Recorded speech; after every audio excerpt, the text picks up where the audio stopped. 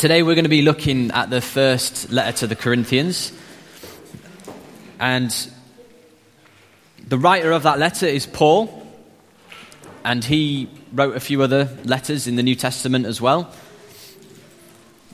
He went around, this guy Paul, and preached the gospel in different places, and people would respond to his message, and then he would also spend time with them, those who've responded, teaching them, and he would also appoint leaders among them.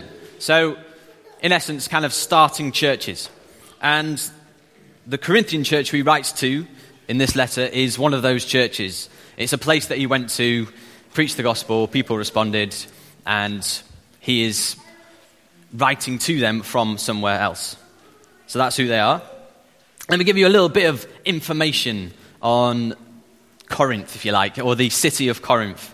Bit of background. This is the sort of stuff that, I can say now and people are just sort of just settling in and you'll probably forget it, which is fine because I normally forget this sort of information right at the beginning of a preach. But actually some of it's quite interesting. And I'm not a historian, so please don't, think you're going to get anything of revelation here. But the city of Corinth was quite a big city in its day. Population probably around 250,000 free people, and probably about double that in slaves, around maybe 400,000 slaves in that city. So it was a really big place. It was an import-export city. It had two major ports at the bottom, which allowed it to deliver and move goods really easily. So it was good for that. So quite a rich city. Culturally, it was very Greek. So there was a lot of philosophy, debating, seeking of wisdom and things like that. Religiously, it probably had about 12 temples in the city. Paul was there. We don't know exactly how many of those were in use at the time, but to 12 different temples to different gods. And probably one of the most notorious was the Temple of Aphrodite. And in that temple, they practiced religious prostitution, and it's said that at some point there was probably about 1,000 prostitutes working in that one temple.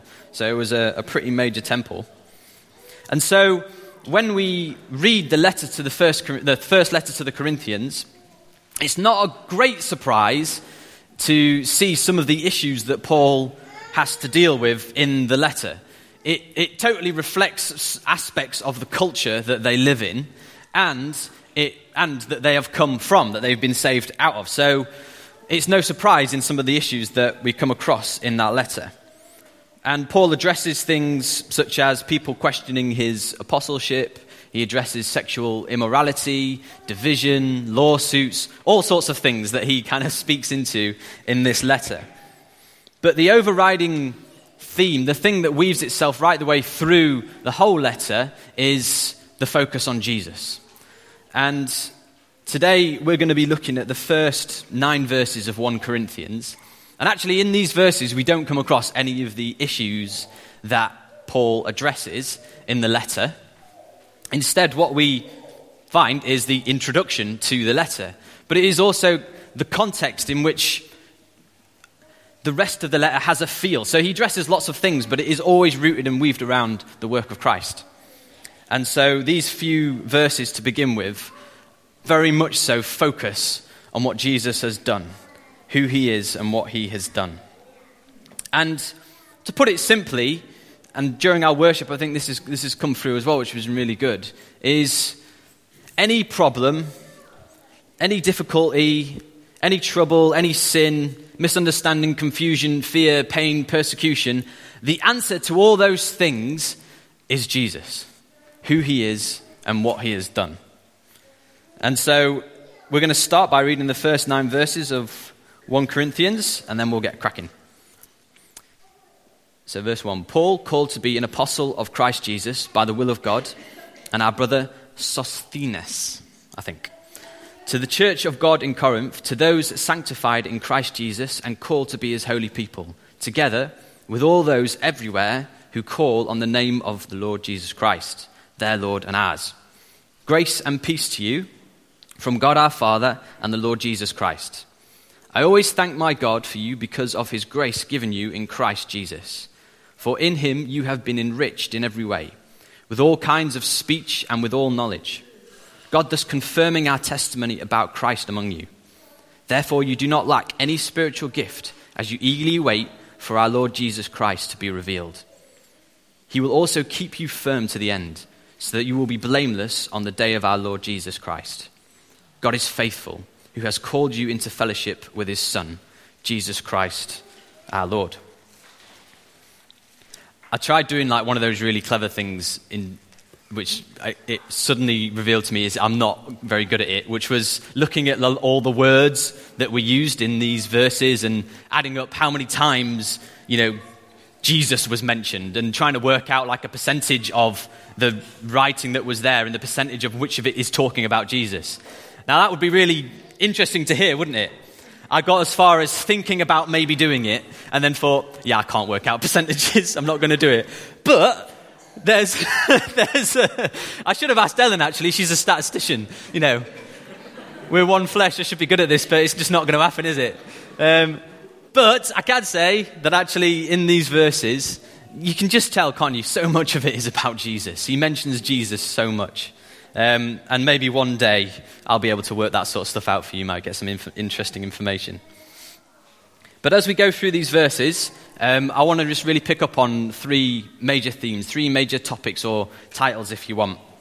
Before we do that, I just want to look at verse 1. And in verse 1, we see that, in all of these verses, we see it's a classic way of starting a letter. If you read other letters, it's very similar in terms of its introduction of the writer and who he's writing to and him giving thanks for those people. So it's quite common in that fact.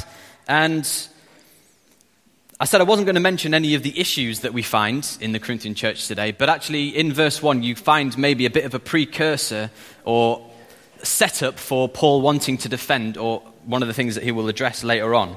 He starts by introducing himself as an apostle of Christ Jesus, but he also includes this guy Sosthenes. And you can find out a little bit more about this guy in Acts 18. He was a temple leader at the time that Paul was in Corinth, and it's likely that he was converted while Paul was in Corinth. And so later on in the letter, Paul will defend his apostleship more so, and he's kind of including this guy right at the beginning to bring a little bit of weight to that they will know him, they will know this guy, they will know that he was saved from the temple, and he's from Corinth, this guy that he's including. So he starts his letter with this, almost precursor or setup to the defense of his apostleship. But as we carry on, we're going to hit these three topics, if you like. So verse 2. To the church of God in Corinth, to those sanctified in Christ Jesus and called to be his holy people.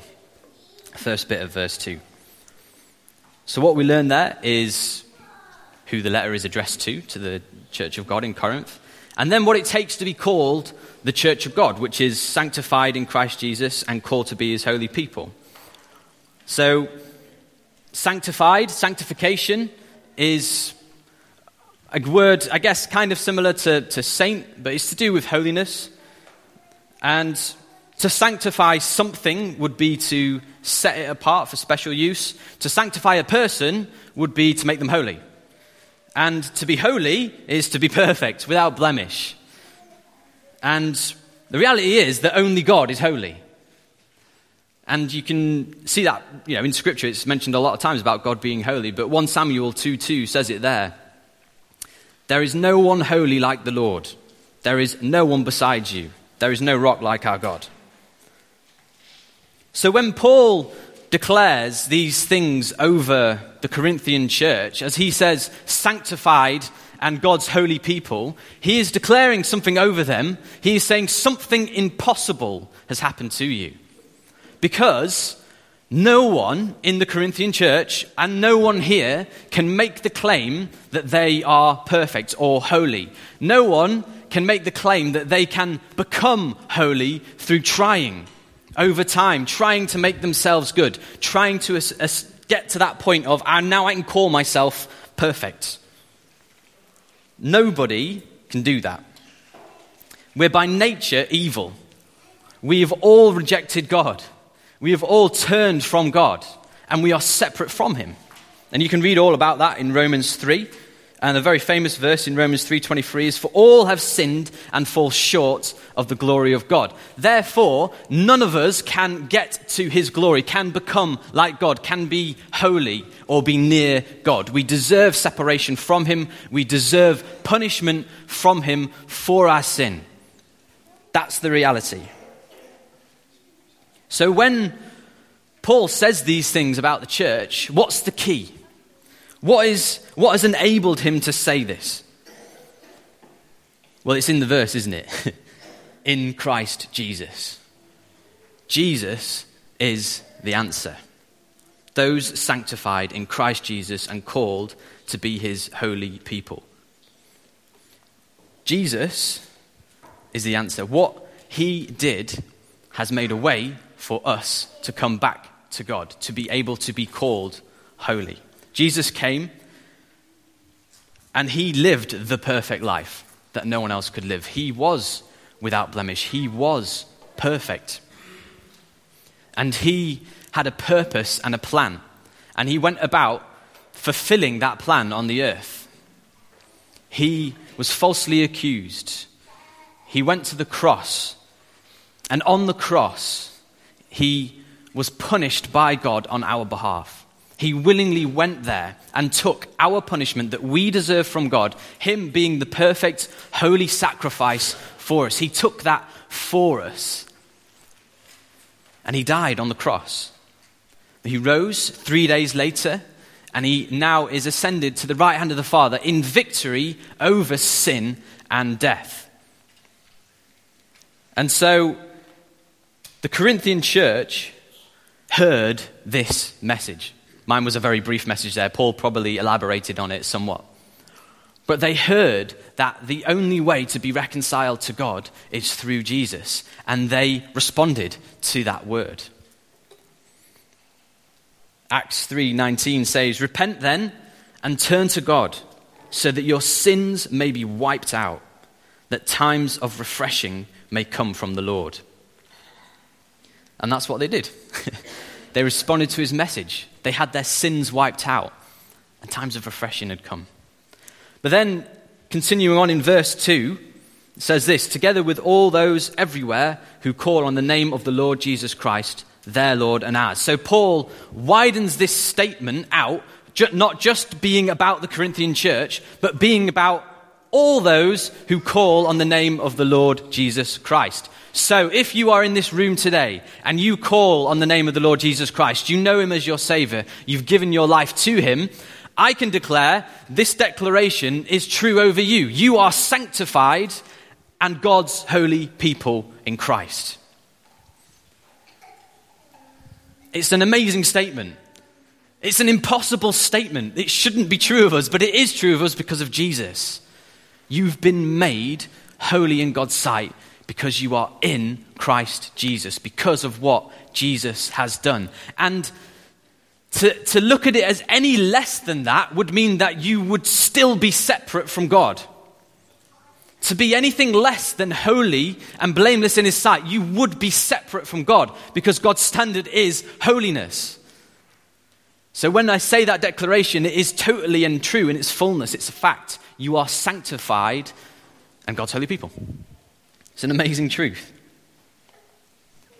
Verse 3 says this, "Grace and peace to you from God our Father and the Lord Jesus Christ." So this is another reminder of amazing truth, really. And it's a little prayer or a little blessing, if you like, that Paul gives over the Corinthian church as he addresses them. And it's really helpful in terms of having the right perspective.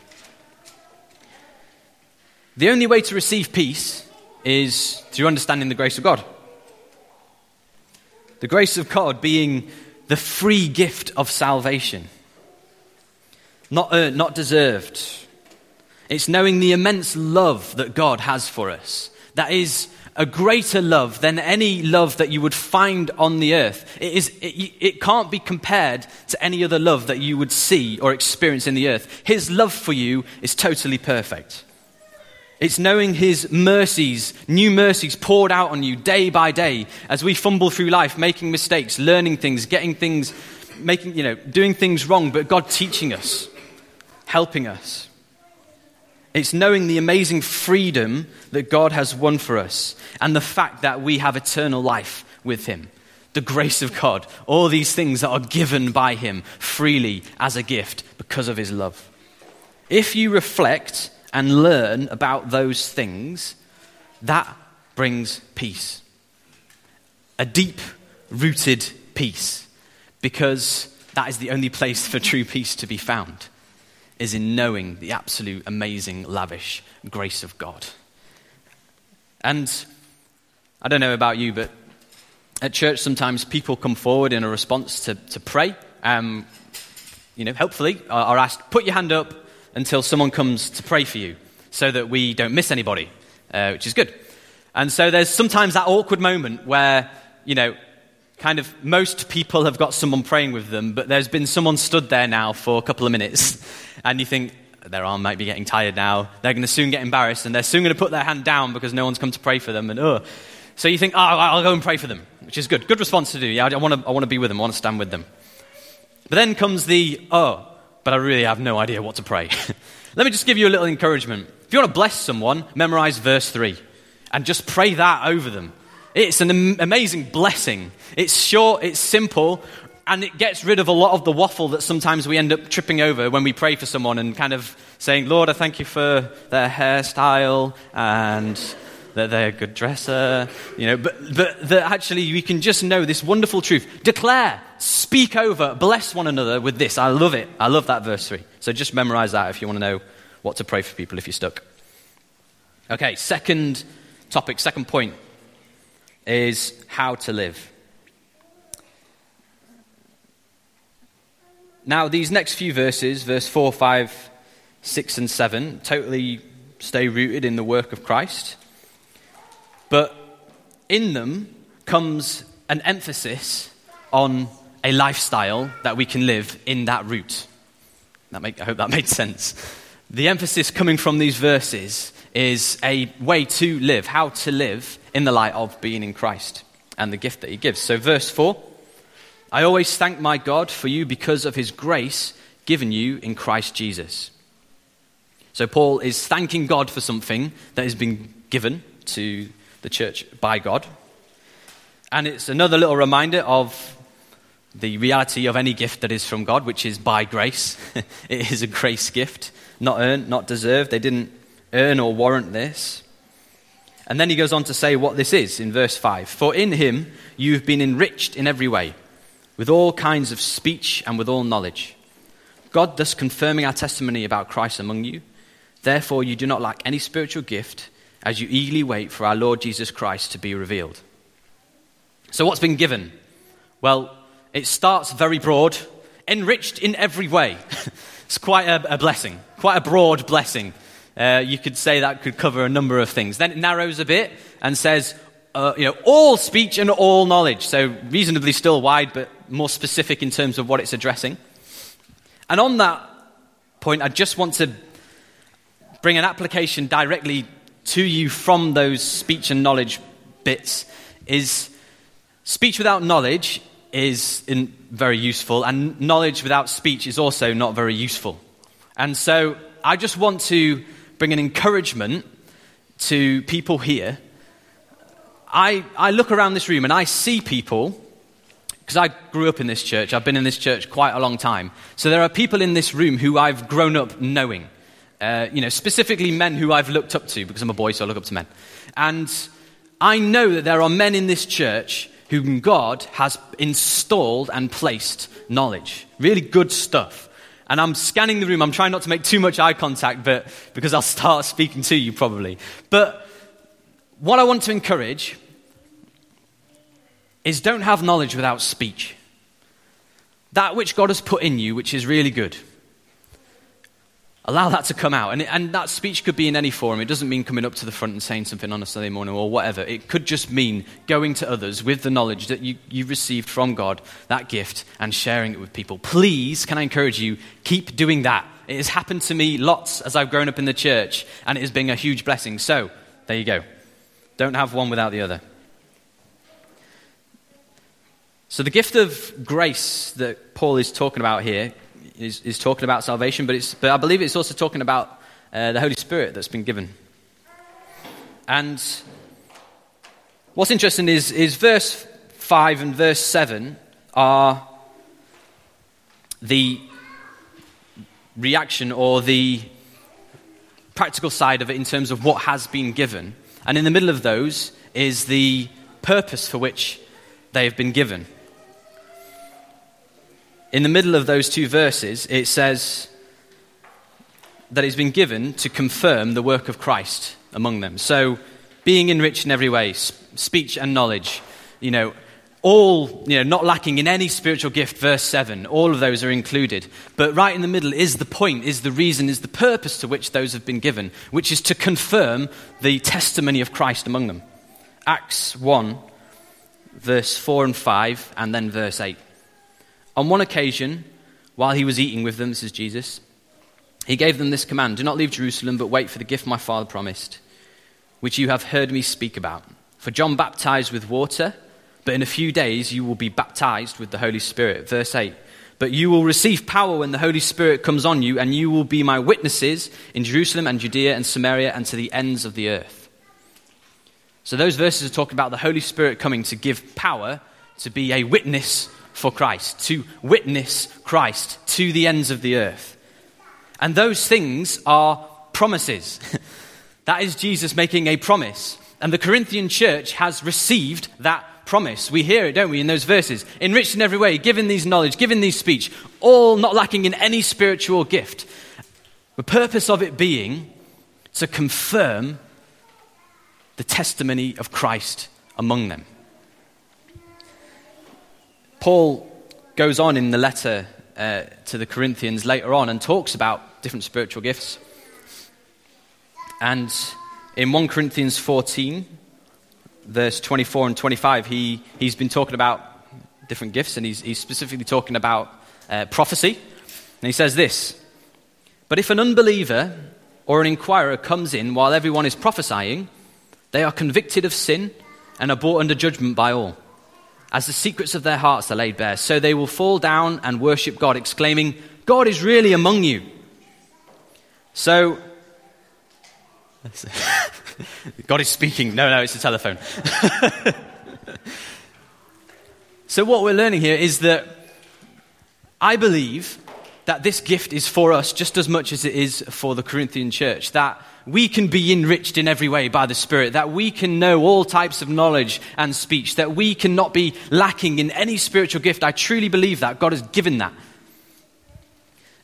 But the heart of it, the reason we desire these things, we go for these things, we press into these things, we take hold of these things, we believe these things, is so that we would confirm that which we say, that which we testify to, that which we witness to. We will confirm it.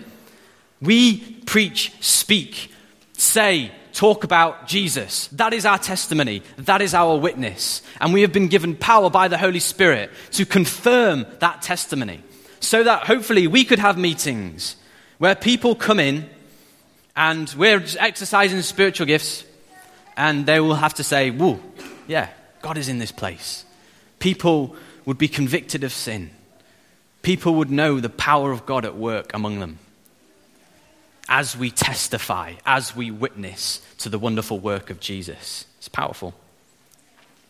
So, third point, third stopping place, if you like, is we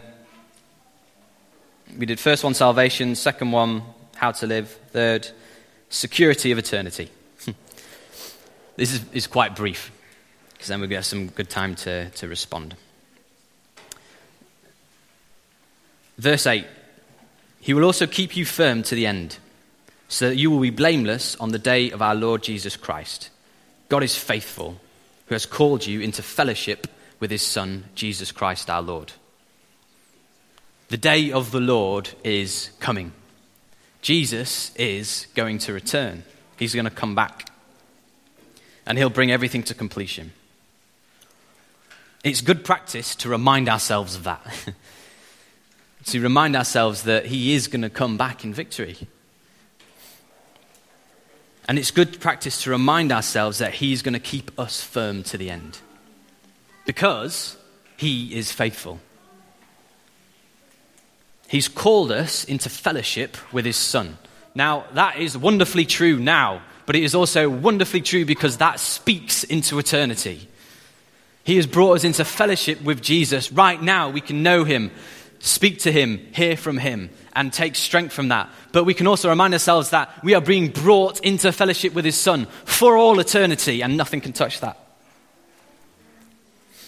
We are called to wait in eager anticipation of our Lord's return, because that will help us not waste time. It will help us not become distracted with other things in this earth. So, in summary, the Corinthian church had many issues, many problems, things that Paul will go on to address, and maybe at some point I might continue in this letter and talk about some of those things. We here at City Church also are not perfect. We have issues. We have things that God is going to speak to us about and deal with corporately, together, but also individually. God wants to bring change. He wants to correct people. He wants to heal. He wants to restore. He wants to set free. And so on. And I believe he will. And just like I started today in saying, with a simple statement, I'm going to end with it, is that to see issues change, to see things happen, to see God at work, is not to impart strategy or method or counseling necessarily or medicine. Listen, those things are great. Those things have their place. But the answer is Jesus, who he is and what he's done. So let's pray.